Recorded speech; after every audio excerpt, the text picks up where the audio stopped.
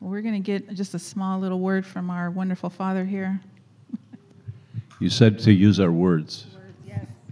While we were singing that last song, I'm seeing God in my present. I'm seeing him in the past too, but that's gone. God is in our present. The song says he's faithful. There's a scripture that says, if we're not faithful, he's faithful. And we can trust his faithfulness. I can speak from a place that not many here can speak from. I'm 77 years old. We've passed through the waters. We've passed through the fires. We have more water and fire to pass through. God is not done with you. And for some of you, it's a beginning. Let me say, seek his will for you with expectation. Without expectation, you're going to say, oh, maybe that was God, maybe that wasn't God, maybe it was just pizza that I had last night. I did have pizza last night, it was good. But we need to have an expectation. God has given each one of you, each one of us, a plan to live by. He wrote it in eternity past for you specifically as a unique human being. You want to know what that is? How many want to know what it is? Well, you got to ask the Lord. The rest of you, stay there. I don't care. No. I know we all want to know what God's plan is for our life, but God doesn't force anything on us, ever. He never forces anything on us, and he is only good. He never does anything bad. He never does anything bad for you. He never punishes you. He never says, bad kid, go stand in the corner for 2 hours. He doesn't do that. That's not him. You know why? Because Jesus took all of your garbage on the cross and paid for it. And when you came into him, it's gone. You only get good from God. God does not judge you for sins that you may do. And we all do those things.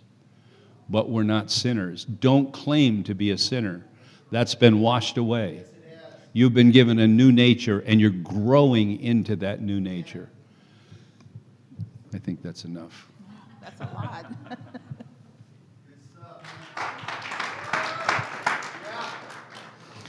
I think that that was awesome all in itself. But I think one of the awesome things that we have learned recently is that when we look at our relationship with the Lord as that we're not a sinner, that we're his child and that he loves us, and we can always come from him and ask for forgiveness, but it's not just oh Lord, I did this, forgive me. It's turn from those ways. Change the direction, right? Don't live there. It's such a beautiful picture of a father that loves you and is not just looking at you like a sinner, like, come on. He's like, come on, you got it, guys. It's so good.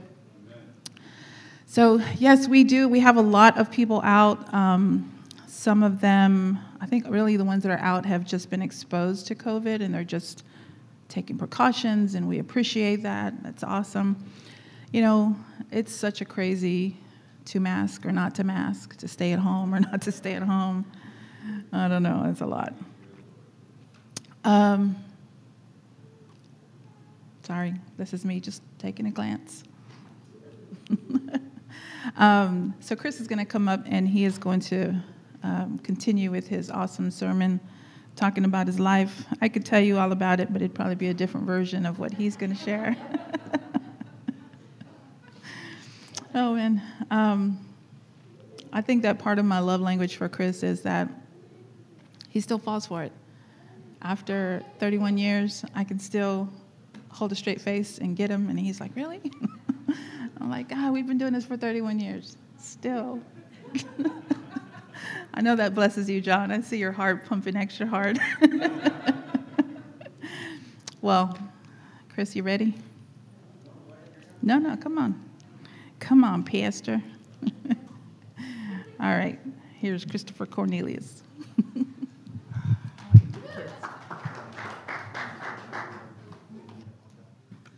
All right. Yeah, we've been married 31 years. Yeah, 31. Raquel used to say that she potty trained me, but it's okay. Another one of her little jokes. So we do have some folks out, and this is the last Sunday of the month, so it's for all the kids, it's the fellowship Sunday. And this morning, since Lydia's out, man, Kevin's going to step up, so Lord have mercy on those children's. No. Kevin, are you ready?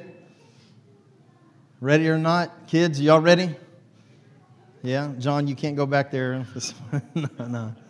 All right, man. Well, y'all go ahead and have at it. Head that way, man. Just, man, have a great time and just, man, enjoy the day. We do want to mention, we really are changing our language, and part of this whole message, even right now, about freedom and just some of the language that we've been changing in our life and our mindset over all these years of diving into kingdom. Part of that is, we do believe in giving. In the Old Testament, the principle was tithe and offering, and you had to give 10% of what you brought in to the house, to the storehouse, and we lived by that for years. And I will tell you that I do believe in tithing. I believe in tithing above the 10% and even giving offerings. And Raquel and I, we live that way, and it's been proven over and over in our life just how gracious and how that's the only thing that God says to test Him in.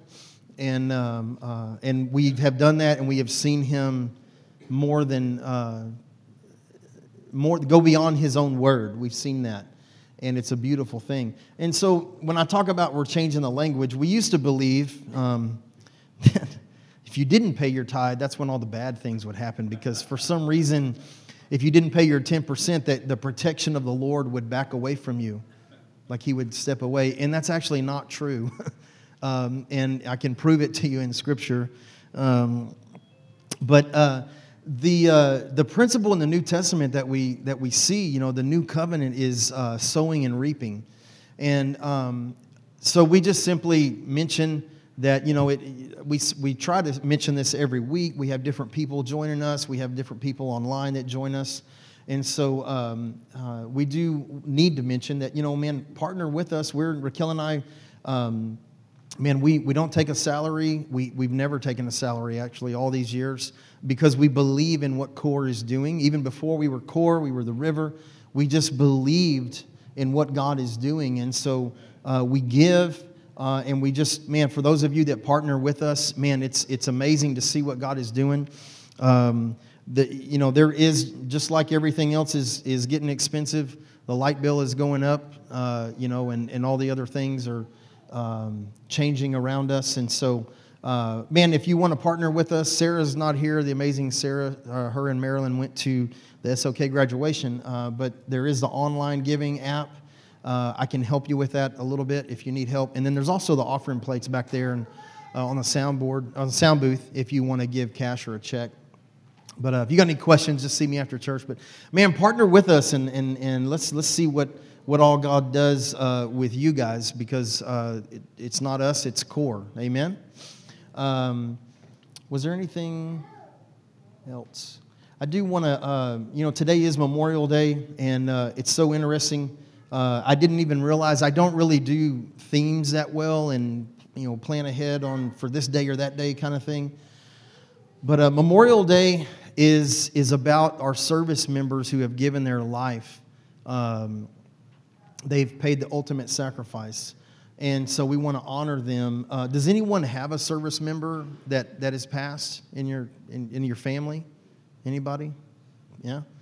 Man. Your dad. Yeah, man. We honor that part of your life, your heritage, man. For anybody watching, if you have family members that have passed on, man, we honor that legacy of your life. We honor them for their sacrifice. Amen? That's a huge part of my heart, is to help our military veterans. I just love that we get to have a day set aside to honor those that have given the most. Amen. That was all for freedom, which is what we're going to jump into here in a second. But I did this a couple of weeks ago, and I wanted to see if there's anyone, you are a reader, and you do not have Chris Valentin's Spirit Wars book. If you're a reader and you don't have it, y'all do have it? Carrie, you don't? Okay, can you come and grab this? If I get down, Ronnie will get mad at me because getting out of the shot. Anybody else that has not read Spirit Wars and you would actually read it? Yeah, you're welcome. Kathy? Here you go. Carrie, can you grab this for Kathy? Sorry. There you go. This book radically changed my life, or I should say it was a catalyst for this message that I'm trying to convey, especially chapter 3, where he gets into talking about what I'm going to jump into today. The book is just amazing, and I highly challenge you to read it. Chris Valentin's a little controversial in this time frame, but I love the guy. I think he's just amazing at what he teaches and shares. But I don't know if I'm going to wrap this up today or not, but let me jump right in. If you would turn to John, we're going to go to chapter 8. When you get there, let me know you're there. Just give me an amen or a shakalaka or something. Yeah, John chapter 8. So we're talking about freedom. Don't get mad at me, Ronnie. I'm going to just get the board. No, Ronnie does get mad at me. Ronnie, is that good? All right. Can y'all see that okay? Yeah?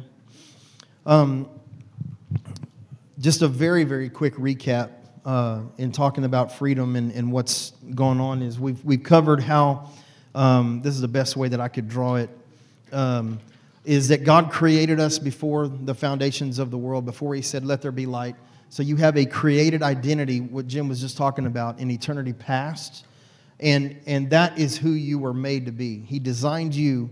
It was important enough to create you before he created everything else. He creates, everything that we know in this life right now. He created it, and he said, man, this is good stuff. Actually, it's very good. And Adam and Eve, they take off in life, and we know about, the fall from authority that happened in the garden when they ate of the tree of the knowledge. And Jim is absolutely right. We showed this last week, how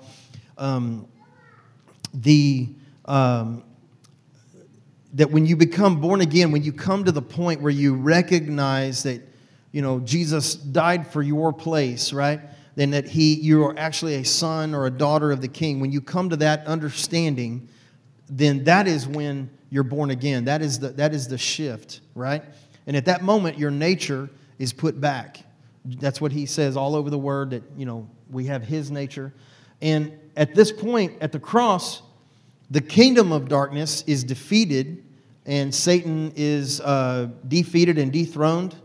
And there is no longer a kingdom, because you can't have a kingdom without a king. It's a system of darkness. And that is still active in this world. And we come to this point, we live our life. And last week we talked about how when you come to the point of Christ, that at that moment, the shift that happens in you, that the reconciliation happens, old things are passed away, all things become new. And the one thing that I kept pushing in that is that the nature and identity is changed in you now. It's not a redo. It's not a do-over. It's not we used to talk about cleaning the slate. It's not even that. It's actually the person that you were originally meant to be is instantaneously input into who you are. Everything about you changes, your nature, your identity. And it's not even being redone. This is the process of sanctification, the process of maturity in life that happens now, that starts to walk. And as you walk out, you get to these moments. And these circles here represent these moments of freedom, or steps, is how I've categorized it or drawn it out. You know, when you first, just for language sake, I'll keep saying born again. I want to find, I know some people will throw the rocks at me, but I just want to find a different way to word that, even though that's what Jesus said. He said it as an example, though. You know, it's real what needs to happen. Sorry, I'm getting off on a tangent. Sorry. Bring it back. Holy Spirit, activate, all that.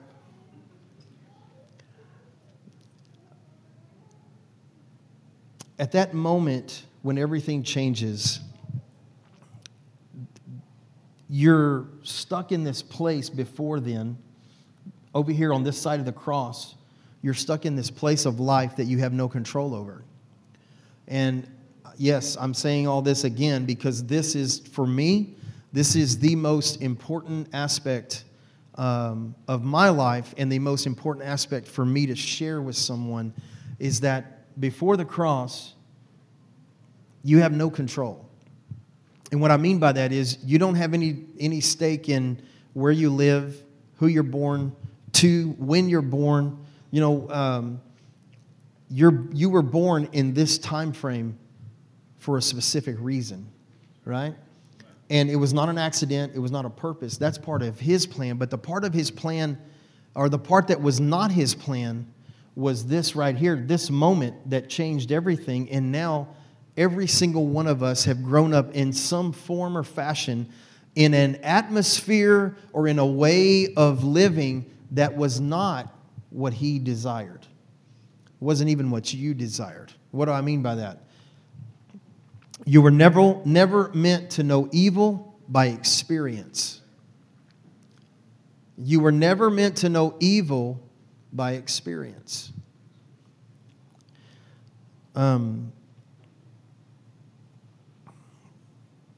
We know that Jesus said that the enemy comes to steal, kill, and destroy, right? That's what he does.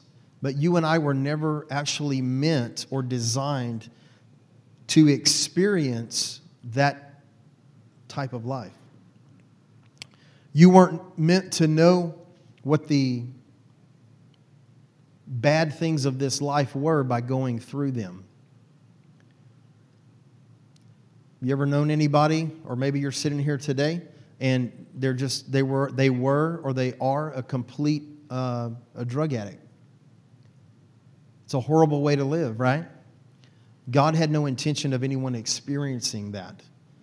My grandfather, I've told the story many times, just an outright Lone Star alcoholic, full case a day. They said that when he died, they said that when they had to do some surgery stuff, they said that his lungs were completely black. He smoked, he started smoking, what is it, Pall Mall, or something's happening there? Pall Mall. He started smoking those when he was 12. And by the time I was born, he was in his 50s. And he was smoking 3 packs a day of Marlboros, or I can't say that. Yeah, man, you could just get around, pop off for a couple of minutes, and you walked away like, what's the dude on Peanuts? He had all the dirty kid. You just get close to Papa, and you come out smelling like an ashtray. What that did to his body and the suffering that it caused him in his life, like God never intended that. Does this make sense?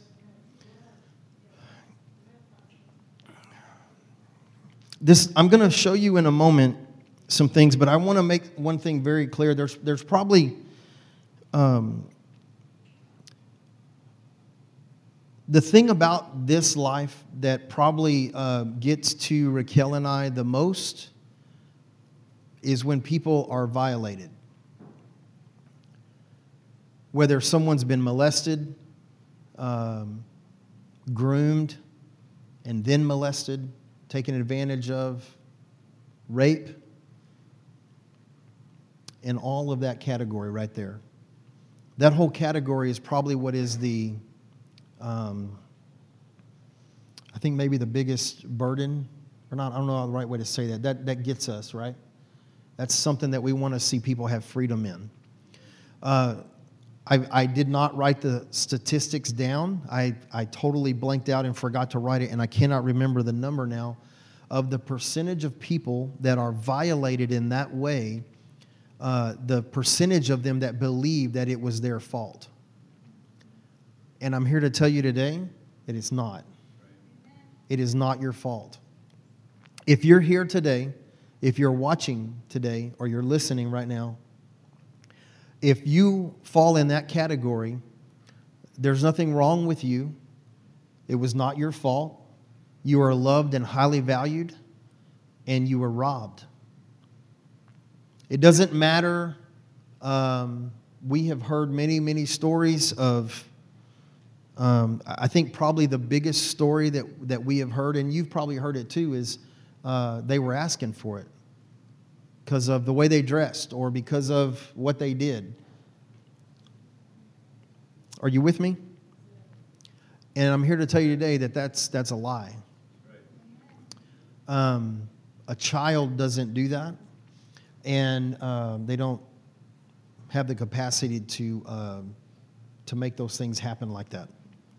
If they do, it's because of what I'm fixing to jump into, the environment and the way that they were instilled or groomed. Are you with me? So with me saying that right there,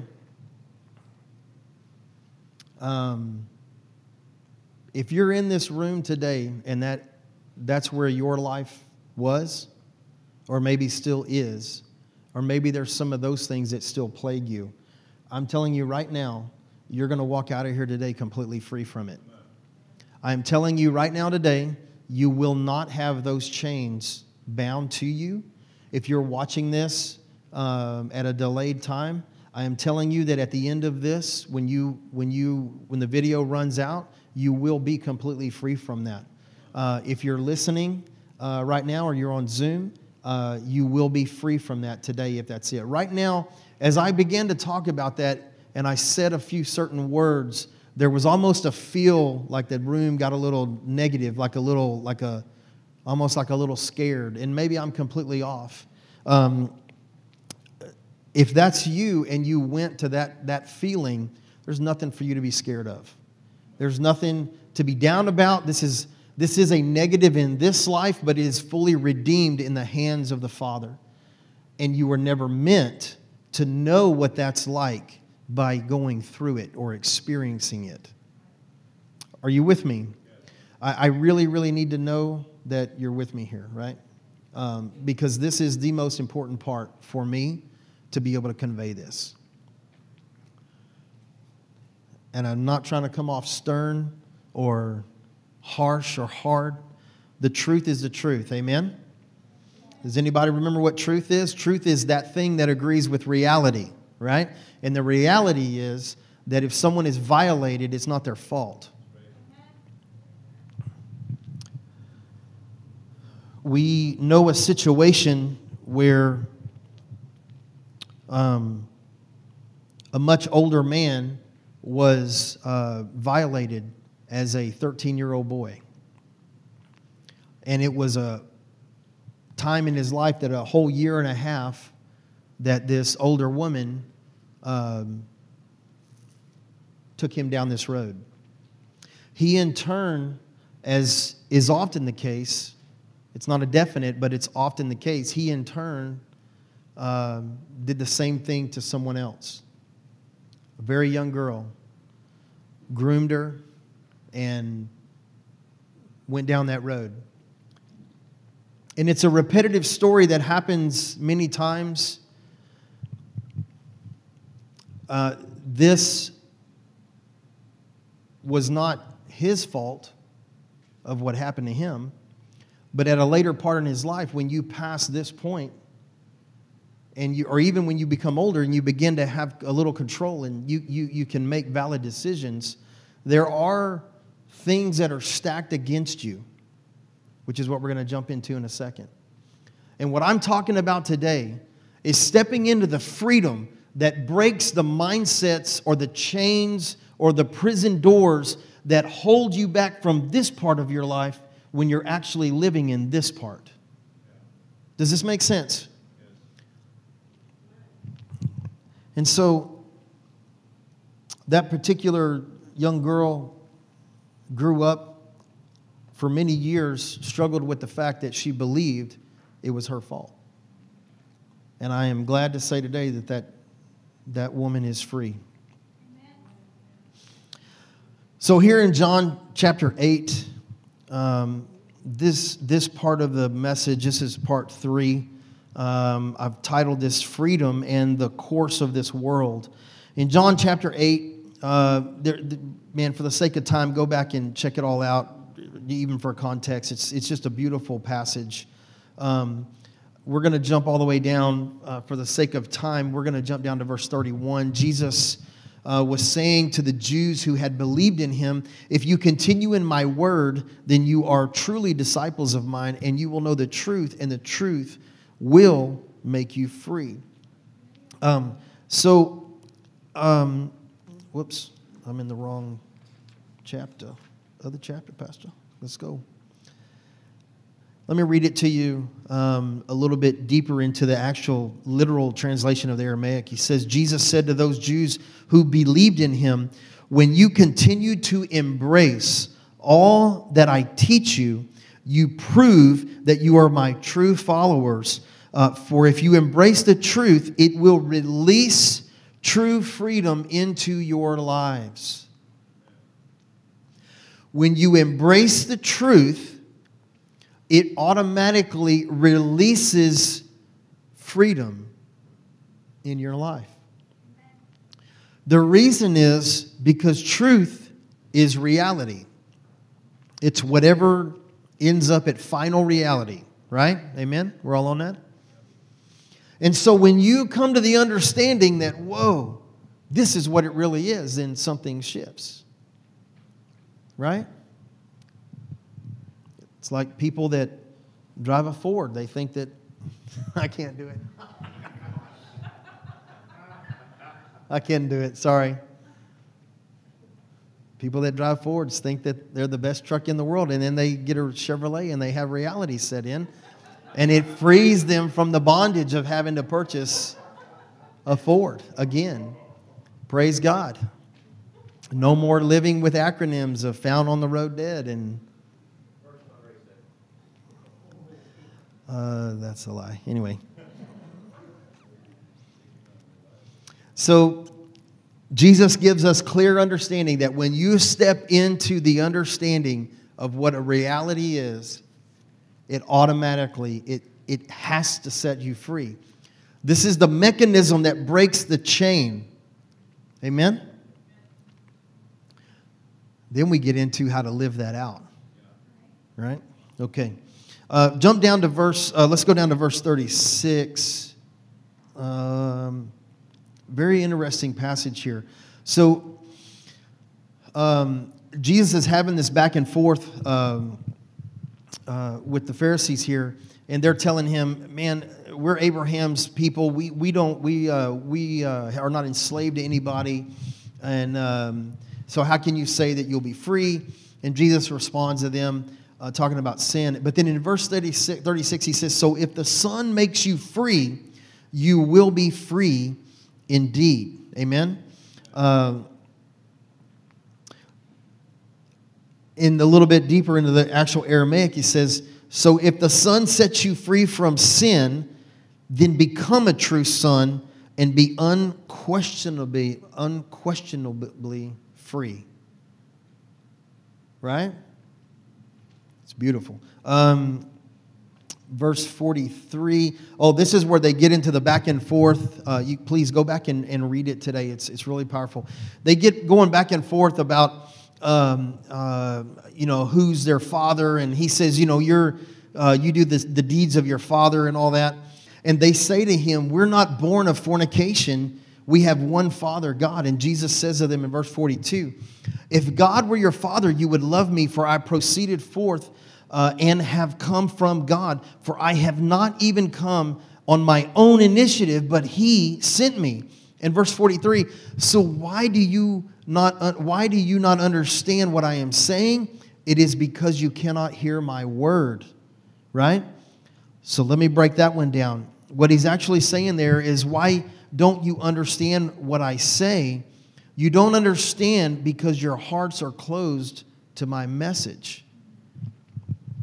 Their heart is closed to the message that Jesus is bringing because they have lived under the environment of the course of their world and their life. And that course that we're fixing to read about has locked them into a way of thinking, into a way of being, and it caused them to have their hearts closed to what they were hearing. Now, we know that there definitely are some that came to the understanding and on and on. Things changed for some of these Pharisees and Sadducees. And it's just a beautiful example of what this world actually does. So knowing the truth or embracing it is what makes us free. The truth or reality is that we are free from the course of this world. Amen? The process of life and living, quote, in Christ is growth in capacity to understand our freedom and to walk in it. See, this portion right here, once you accept Christ and you're living that life and you start to learn about you and who you are, you learn about Him and who He is, you learn, we used to say how you should do things and how you should not do them. That was actually, it's not a list of do's and don'ts.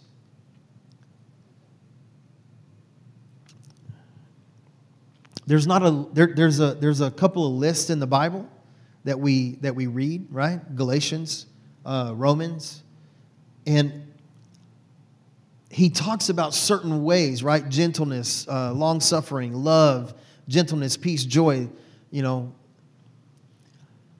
when you go back and you read that scripture, it is nothing to do with this is how you better act. You know how all of y'all tell your kids when you go to that place that you're going to go to? It's how you're going to act. Right here, right here, right here, right here. See, God actually never said that. The new covenant does not do that. But what He says is, man, you should walk like your Father who walks like this. And that's what that list is. He's gentle. He's loving. He's long-suffering. He's kind. See, when some of us are rude, right? That's not the attribute of our Father, right?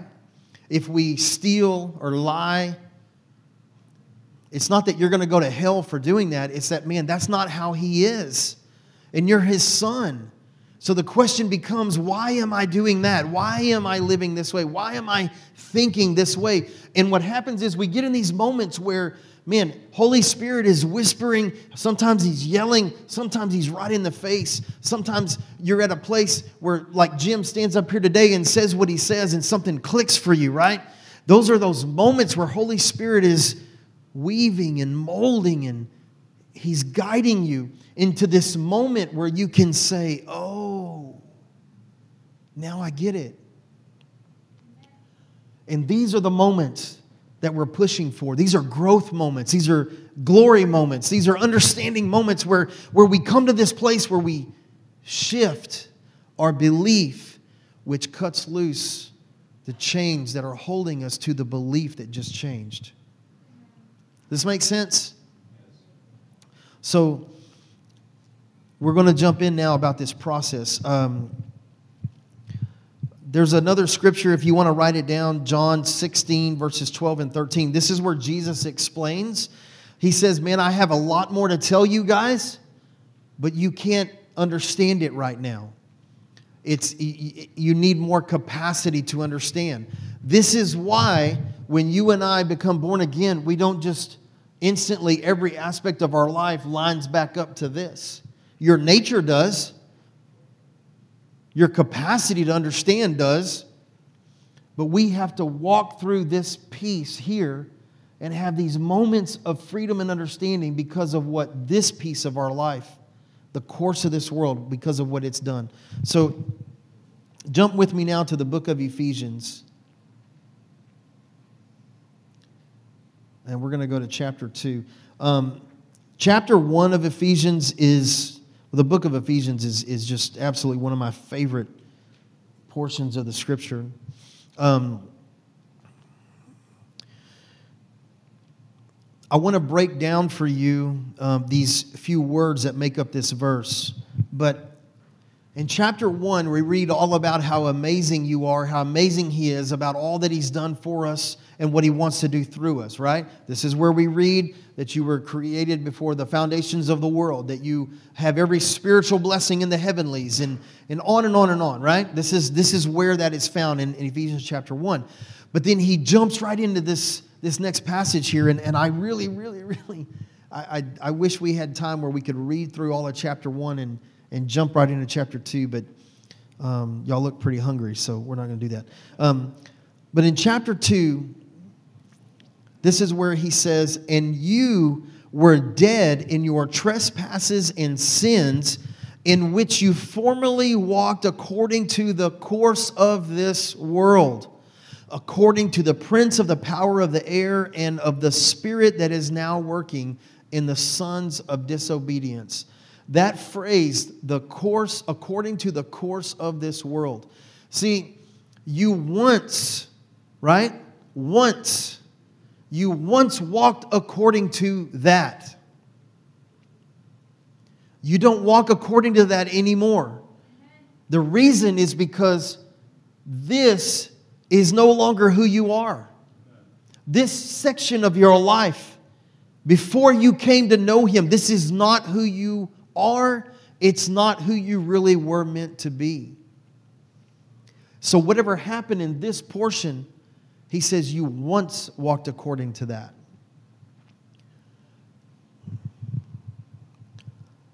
So let's look at that phrase. What is he actually saying there? Let me read it to you in this other version. I love the Passion. And His fullness fills you, even though you once were like corpses, dead in your sins and offenses. And it wasn't that long ago that you lived in the religion, the customs, and the values of this world, obeying the dark ruler of the earthly realm who fills the atmosphere with his authority and works diligently into the hearts of those who are disobedient to the truth. So what does this mean? I'm very glad that you asked. The part according to, that is the Greek word kata, and it means down from or pertaining to or because of, right? The key part there is the phrase because of. The word course is actually the Greek word aheron. I cannot speak Greek, so I'm doing my best. And it means forever or eternity or a period of time, which is written like a sentence. That's what the word course right there means. So it's like you're sentenced to something for a time, and actually for eternity is what it actually means. In other words, you're locked into a place for a time, for eternity, sorry. And the word world right there is the word cosmos, which many of you know that word, right? It's about the cosmos. And what it actually means is a harmonious arrangement or an order or government or a world system. That's what that word means. So I was asking the Lord about this, and I began to when this first happened in 2017, and I saw all of this and what this did to my life, what it did to Raquel's life, what it did to the people around us, what it did to their life. And here's how I saw it. You see, the word according to means because of. The word course is an eternity, like a sentence. And the world is it's a system or the world that you were locked into. And so when you put all this together, and you put this phrase, according to the course of this world, what it means is that in this time right here, you were sentenced to a place and an eternity of this world that you were in. And you had no choices. If you grew up in a racist household, you didn't have a decision to not think that way. I grew up in a family, and there was some influence on my life with some family members that were very, very, very adulterous. Like, man, that was like turning a page in a book. I grew up around that. I was exposed to pornography at a very young age. And something happened when I was 11 years old. This is right before my mom and dad split up. I grew up, so we didn't go to church because my mom's side was Catholic. My dad's side was Baptist. This is Catholic back when they still spoke Latin. So we go to service, we go to a Catholic, and my dad would be, his good old Southern Baptist roots. He ain't been to church since he was 17 or 16, right? But suddenly in his 30s, he knows all about it. We'd go to that church and we'd get out of there and we'd come out and my dad would say, "You understand any of that?" Or we would say, "I didn't understand any of that." And my dad would say, "Oh yeah." He said, "I can play dominoes better than you can." "No, you can't." He said, that's what he said. And then my mom would go to the Baptist church, and that was, you're going to hell. You're going to hell. You're going to hell. Can I have another stanza? You're going to hell. And they would just, all the spit flying off and the sweat, and they would beat "Just As I Am" to death. Right? "Can I have another stanza? You're going to hell." And my mom was like, "Oh, I can't do that. I'm not doing that."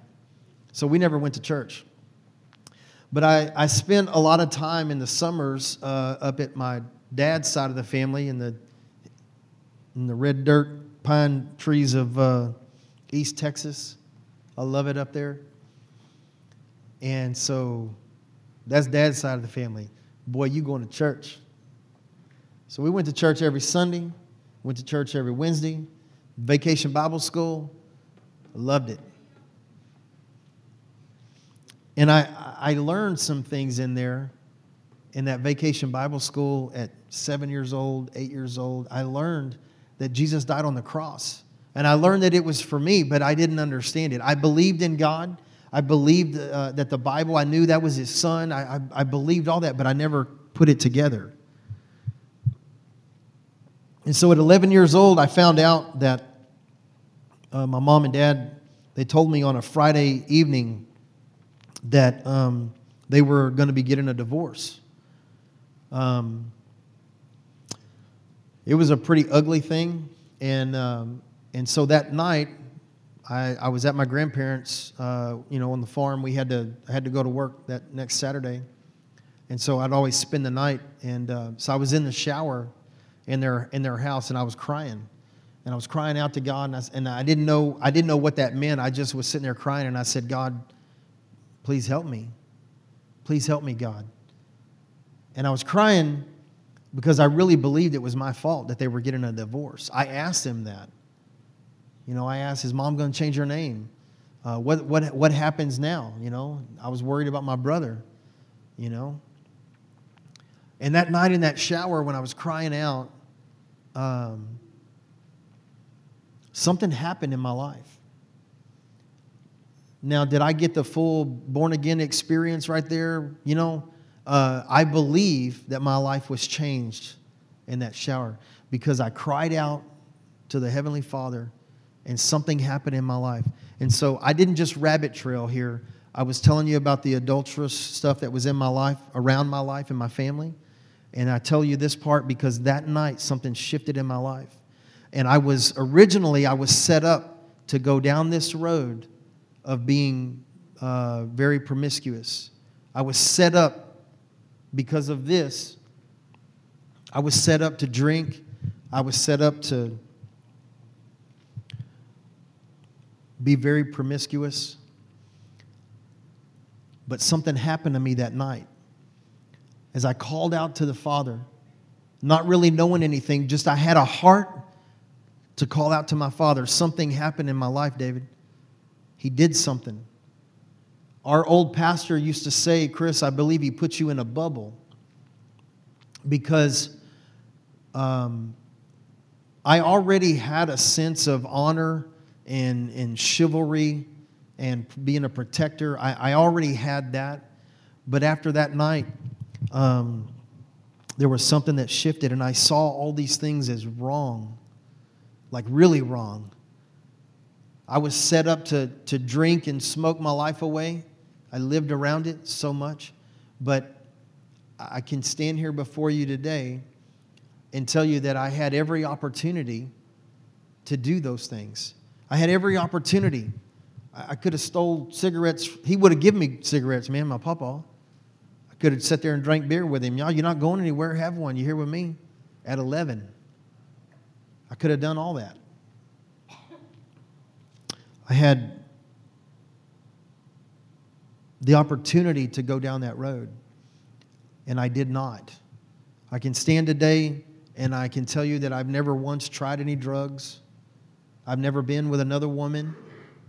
In those moments where that opportunity was there, no matter what it was, some of it pretty serious, pretty blatant, and I would hear this voice on the side of my head, and it would say, you better get out of here. Don't you do this. No, don't do that. And I listened. There were times where I would walk away from situations and I was made fun of for a long time. Now, they wouldn't say it to my face, of course, because that part of my life didn't change. Anyway.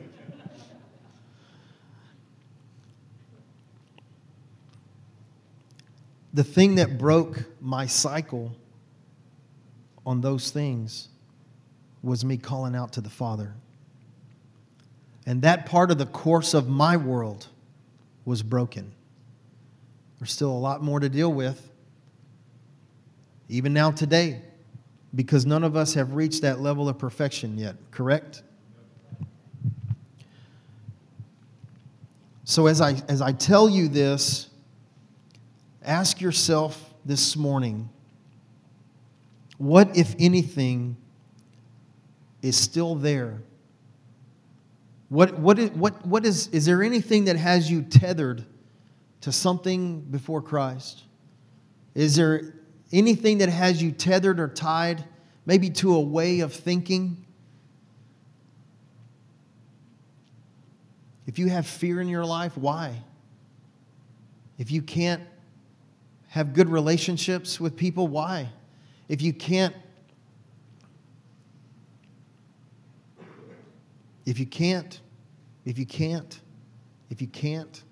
why?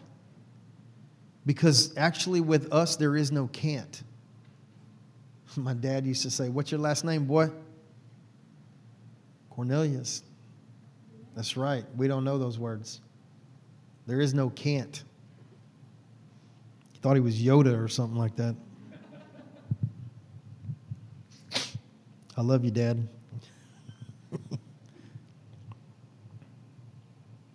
I've talked before about in my life how it was all about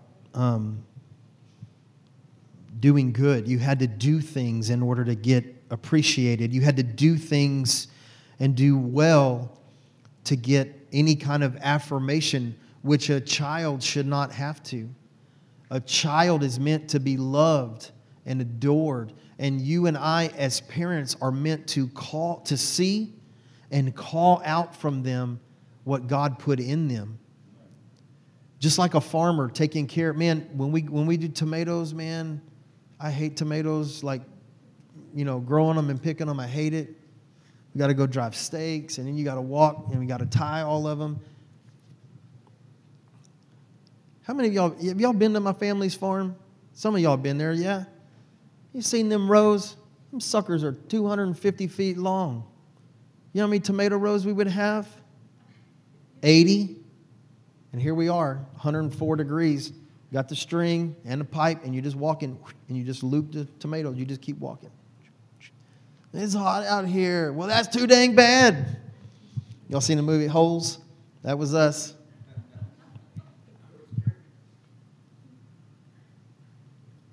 Hated doing that stuff, man. But the thing is they never saw those good things and pulled them out. Everything was always it was never good enough. Well, that was good, but you could have done this. Man, I'm 9. I'm driving the truck. How many other 9-year-olds you know driving? How many other 9-year-olds take the tractor 2 miles down the road and take it to the shed, right? You know, they used to send me to at the other part of our family. They sold it now, but the Canino Market down on Airline Drive, the farmers market, that was my family, and so we would do deliveries, and they would send me to go get the money because they paid in cash. They wrote the ticket out, 50 crates of collards, 40 dozen of turnips, 100 crates of mustard, whatever. So many squash. They wrote that on a ticket, and when they watched you unload, and Papa or my uncle would say, "Here, go get it." I'd run over there. Man, we get paid like $4,000 or $5,000 cash. Them ladies, "Oh, hey, Chris." Big old fat envelope like that.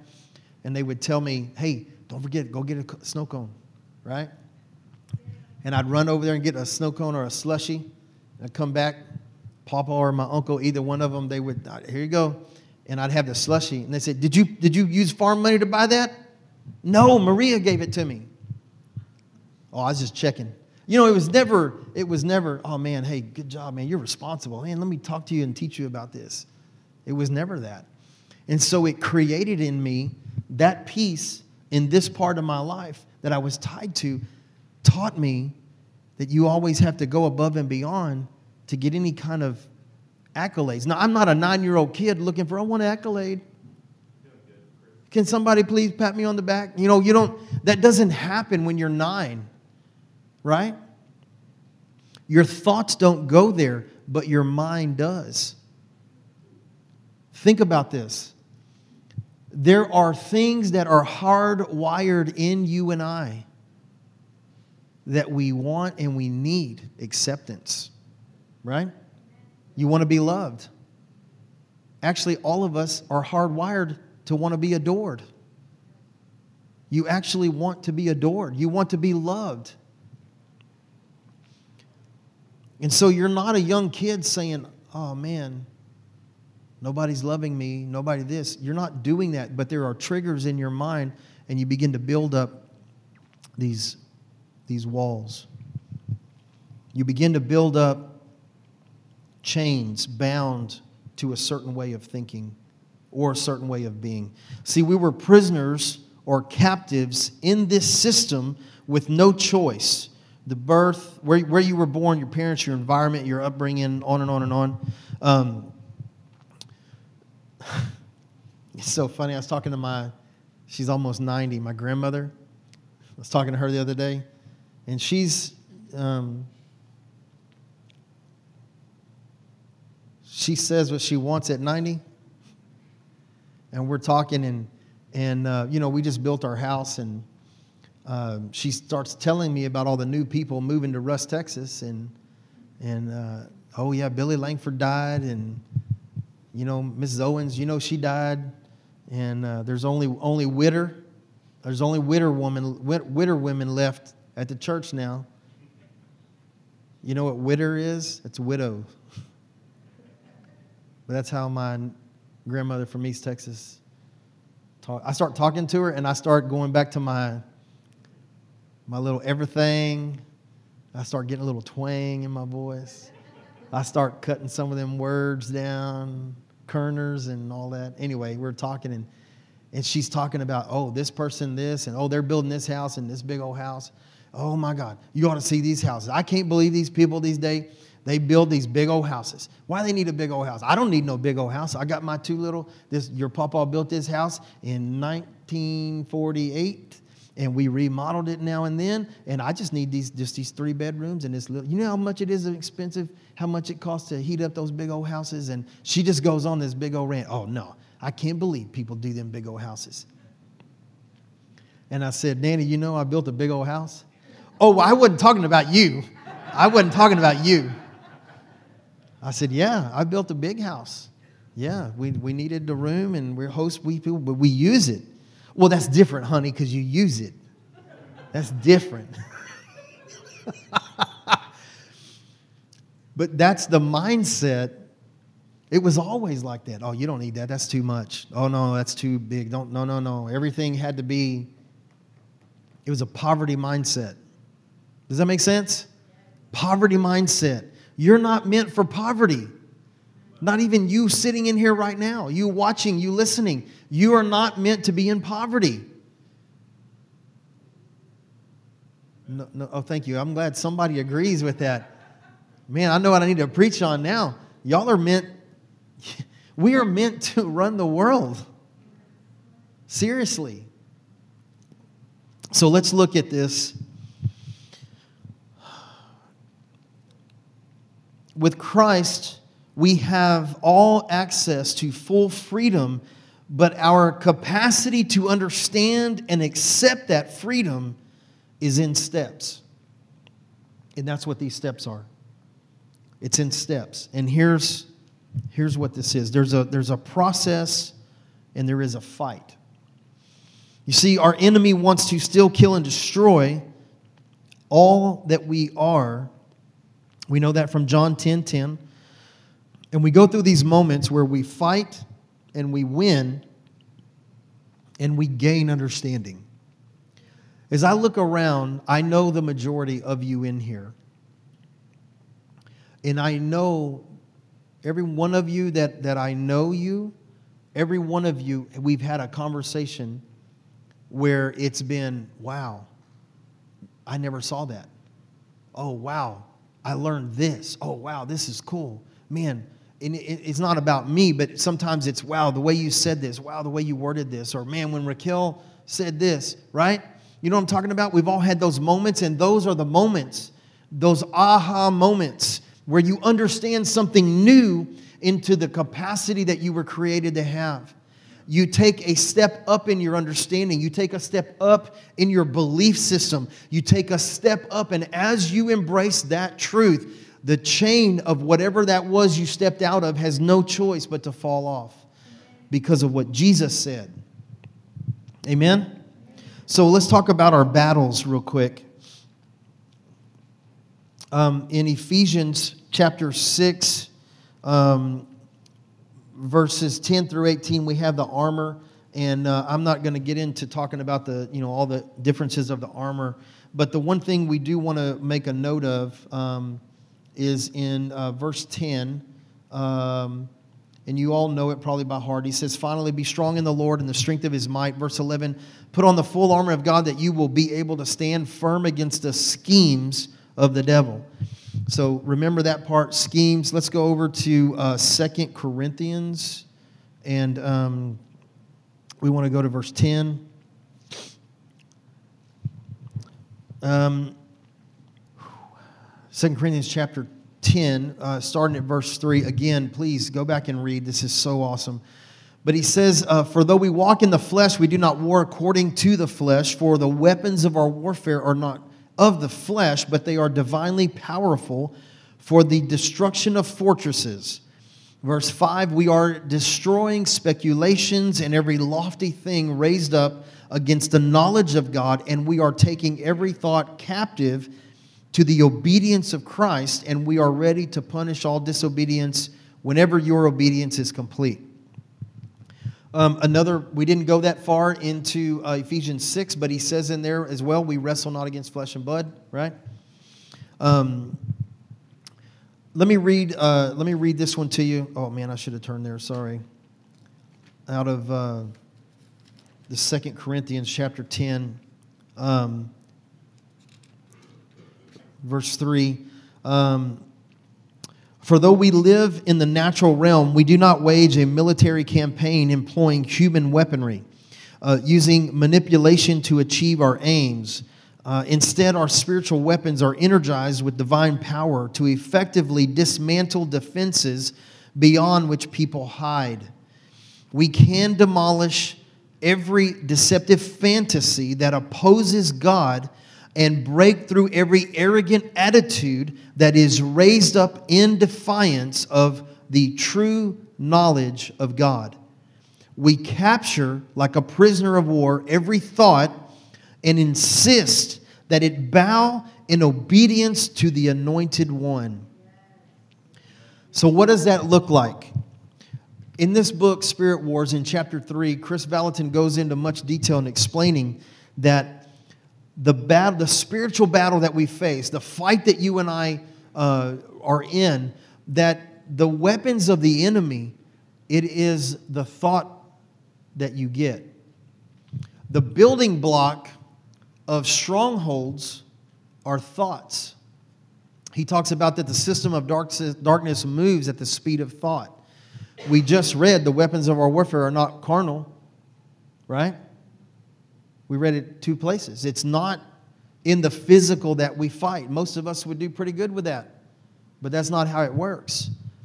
He doesn't come at us with physical things. He comes with us with the thoughts. And why those thoughts? Because He knows this part of our life.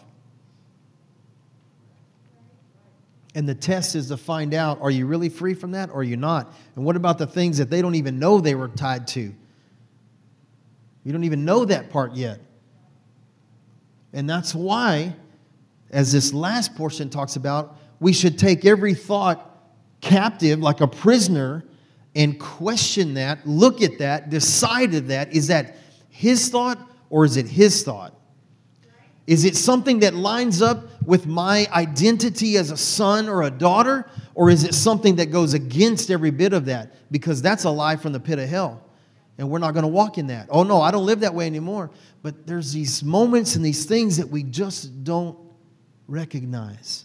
And that's why it's so important to embrace the truth of Jesus, to embrace the heart of the Father, to walk with Holy Spirit and have Him in this intimate relationship back and forth, because He is leading and guiding us through these moments. We have an aha, and then He begins to prep us for the next one, and then the next one, and then the next one. You see, it's clear that our battle is spiritual and not fightable in the natural. It is in the thoughts. The enemy has no power or authority over you or I. Schemes, the word is methodia, and it means cunning arts, deceit, craftiness, trickiness, to lie in wait. And this is where we get our word method. So the word that Paul is writing to describe what the enemy does is the word we get method from, right? Only with an evil connotation. He is trying every which way he can to get into your head or to my head and mess us up. Strongholds. We're fighting against strongholds, right? Oh man, this is a great one. Uka uro ma. That's what it has. It means to fortify as if a castle. And in arguing or reasoning with someone who endeavors to fortify and defend their position. That's what this word means. Like Paul's not an idiot. Holy Spirit's not an idiot. When he wrote this out, this is what you fight against. You want to tear down the strongholds in our life. And a stronghold is a thing that is arguing or reasoning with you, and it endeavors to fortify its position or its opinion. You ever argued with any of those people? Well, they're going to plant their feet. Man, I thought, watch them, man, I'm out of here, bro. I don't want to do all that. It's stupid. You know when they just dig in and they just keep on and, if you've been on TikTok or if you've been on Instagram, how many of y'all seen some of that Johnny Depp stuff? Man, that's so bad. Yes, I've seen some of those clips. And there's that one lawyer that's on his side. Oh, my goodness. That girl is a pit bull. That woman is just objection, objection, objection, objection, objection. They ought to make a song out of it, right? But that's the type of, that's what the strongholds in our life are. You ever talk to anybody and you tell them how special they are and they don't believe you? You ever told them how good they are and they don't believe you? You know why they don't believe you? It's because that stronghold in their life that was placed in there at this time period, it beats them down and it's got them locked into believing that that's not true. Raquel will tell the testimony of how Jim spoke to her one day. Right? You remember that? Shattered all that chain. Jim and Kathy are amazing at telling you who you really are. You know, he comes to me sometimes and he puts his hand on my face. He says, "You're doing a good job, son." Man, Pop's got it going on, man. Even though I'm not arrogant about it, I know that I'm doing a good job. I know it. But there's always these voices. There's always these thoughts that come right here. Even right now. Even right now, those thoughts are trying to get at me. Right now. But I know that I do a good job. And I know that I need that encouragement as well. When he comes and he does that to me, it's like everything just kind of shudders in there. But I realized something the other day. Because that should never stop. Your families, your other people right here, you should find the thing that God puts on your heart for those people around you, and you should say that. You should speak that. You should encourage that. You should lean into that because they need to hear it. Maybe it's not that they're doing a good job. Maybe it's something totally different. But here's the thing that I realize. The level of my understanding and my freedom from all of that, even though the reality is that I am 1,000,000% free, I'm still not fully walking in that freedom. And so even though I had this moment and those chains are broken off, there's another chain there that I didn't see. And man, I'm up, I'm walking, man, I'm living life, I'm skipping and jumping and fighting the devil, all that good. I'm doing all that stuff, right? I'm going. But the thing is that I'm only going to this spot right here. I'm just going right here. The reality is that I can get up and go anywhere I want. And Jim comes along. You're doing a good job, son. Shandai, now I can walk. Ooh, son of a gun, I can walk all the way. Ooh. Does this make sense? Like this is the reality of our life.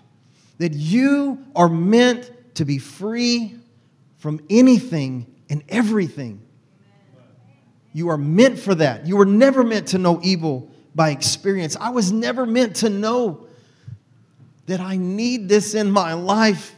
I was never meant to know it because they never did it.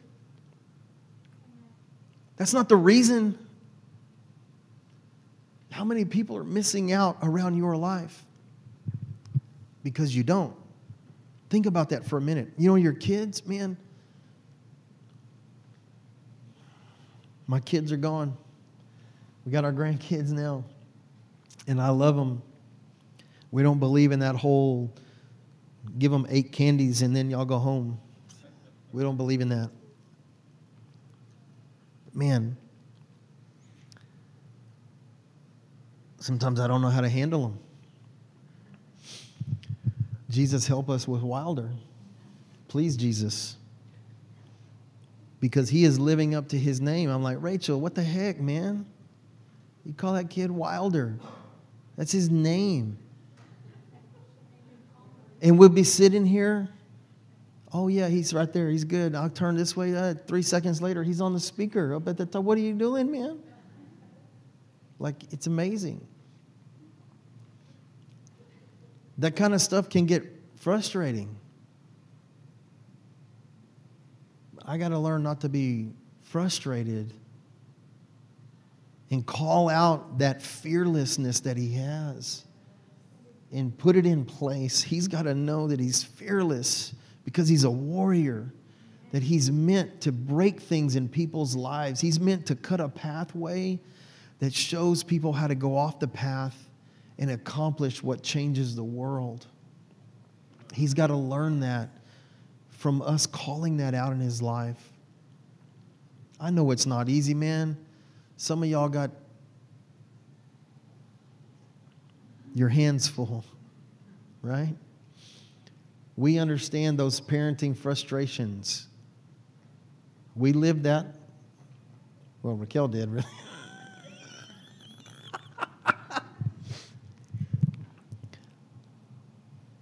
Man, speculations or what happened, they are the things that happen,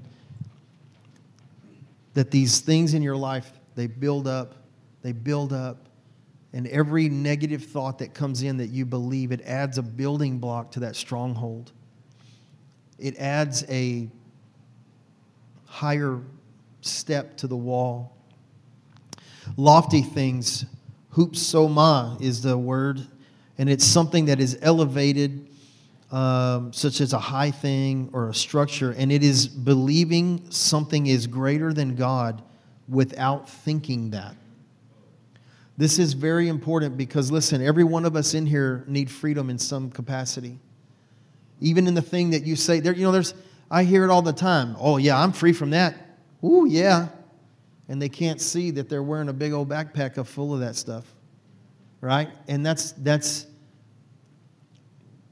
it's not okay, but it's okay because you're not going to see everything. That's why Jesus said what he said in John 16. You can't understand everything right now, but as we walk with Holy Spirit, you will. Lofty things, they're things that you believe is greater than God, but you don't actually think that.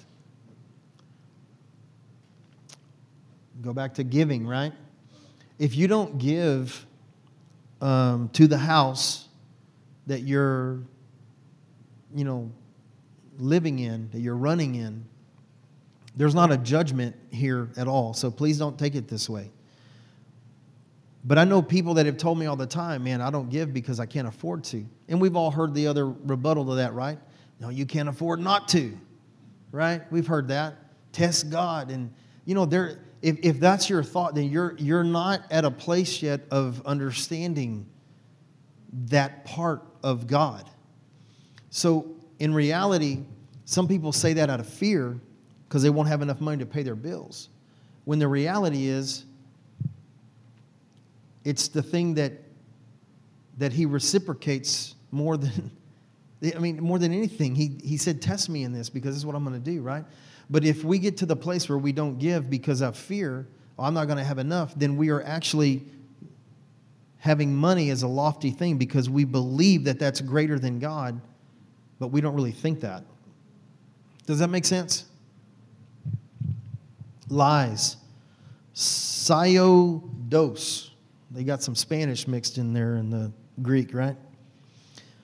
It is conscious and intentional falsehoods or deception with intent.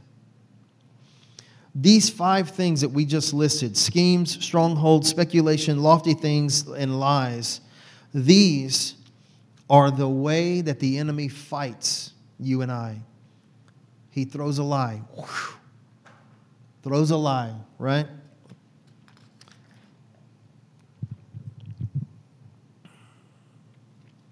All of these are ways that our enemy uses to keep you unaware and disengaged from your purpose. The course that you were on in this world, it helped to formulate the mindset, the pattern, and the strongholds in our way of life. And the only way that you and I are free from those are by embracing the truth. I'm going to read, as I said I would, as I close this out, with Isaiah 61.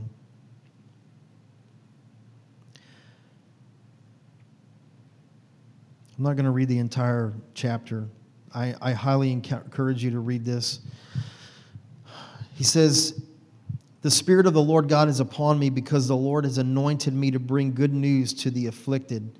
He has sent me to bind up the brokenhearted, to proclaim liberty to the captives and freedom to prisoners, to proclaim the favorable year of the Lord and the day of vengeance of our God, to comfort all who mourn, and to grant those who mourn in Zion, giving them a garland instead of ashes, the oil of gladness instead of mourning, and the mantle of praise instead of the spirit of fainting.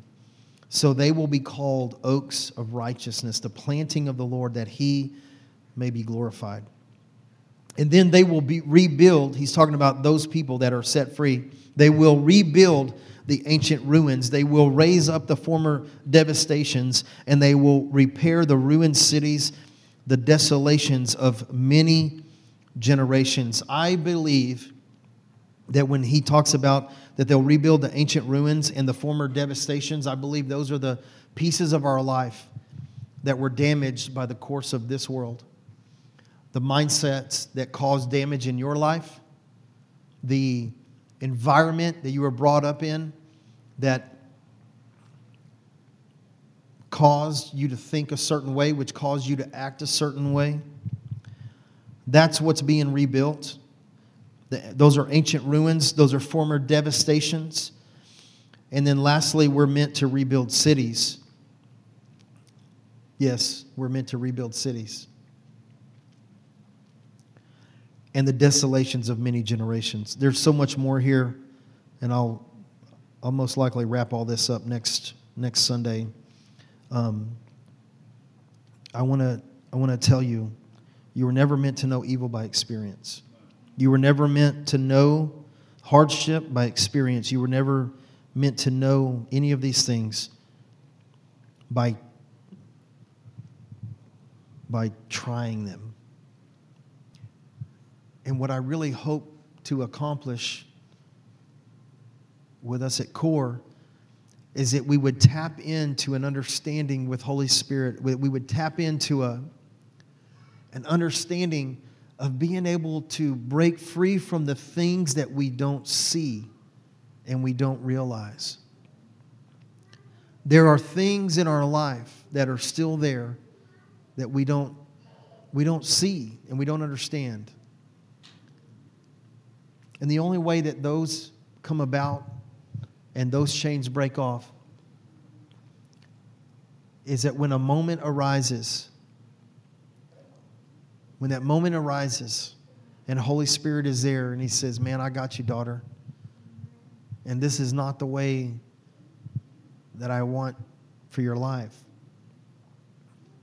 The moment that happens, you embrace that and those chains come off. You ever heard somebody say, "Well, that's just the way I am"? We had someone on Raquel's family. They would say some dumb things. They would say some really dumb things to people, hurtful things. "Well, that's just the way I am." Actually, that's not who you really are. It's just they were blinded to the fact that, man, that's not how God acts. And I shouldn't want to be that way. A little simple piece of deception in that person's life. They were stuck on the fact that it's just how I am. So I hope that this makes sense today. I hope that you walk out of here today understanding where this stuff comes from and how much there is to break down in our lives. We're on a continuous journey for freedom. It's never going to stop. There's always going to be another step, a little bit deeper intimacy, a little bit greater victory, a little bit deeper understanding, a little bit deeper understanding, a way to make other people understand or to help them see, and on and on and on. So,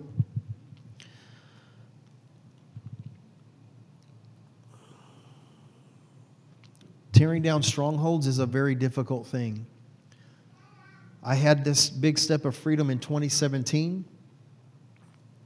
and there are still thoughts of rejection that come my way. I'm 49 years old. I'm fixing to be 50 years old. And even with me speaking that out, there's a thought of, man, you should be embarrassed that you're admitting that you still deal with this stuff. But I'm not. I understand fully what's going on. And I want Holy Spirit to show me something that I think that doesn't line up with what He thinks about me. And I know that as I see that, it might be hard to believe, but I want to step into that so that I can go to another level of freedom in my life. If there's anything like this in here today, for those of you that are watching or listening, as I'm going to end for them first so they can shut that down. I just want to tell you that you were never meant to know evil by experience. And you are absolutely meant to be free from anything and everything that is a hindrance between you and God. That's not a list from some church. It's not some paper that some pastor gives out. It's all about being in the same page as the heart of our Father. And so I just pray over you all, if you're watching this or you're listening. I pray, first of all, that you would have the understanding to see what God wants you to see.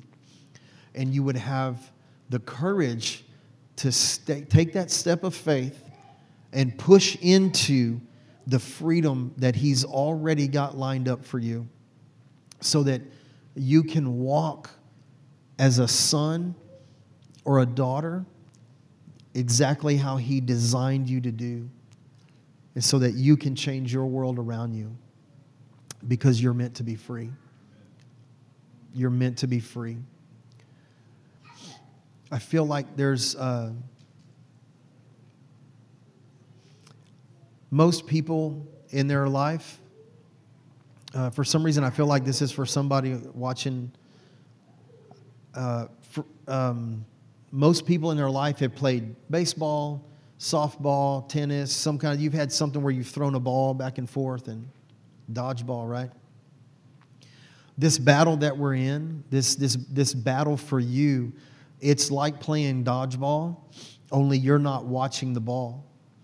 And the hits come and they add a block onto the stronghold in your life.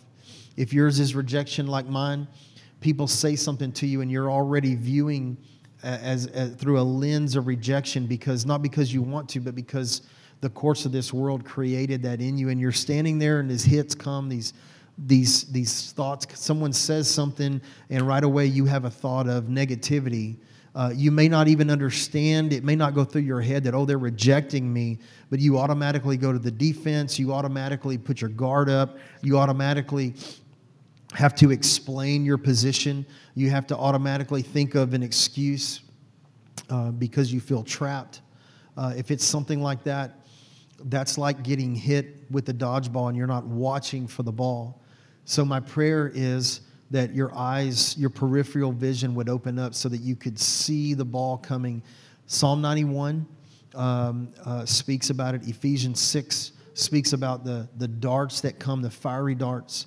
And those, when that comes and you don't catch it or you don't duck and it hits you, that is what adds to the stronghold belief, the mindset belief. And so I pray that your peripherals would open up so you could see that, and you would capture that ball and you would hold it and say, man, this does not line up with what Christ thinks about me. And so you would imprison it or throw it away, as 2 Corinthians says.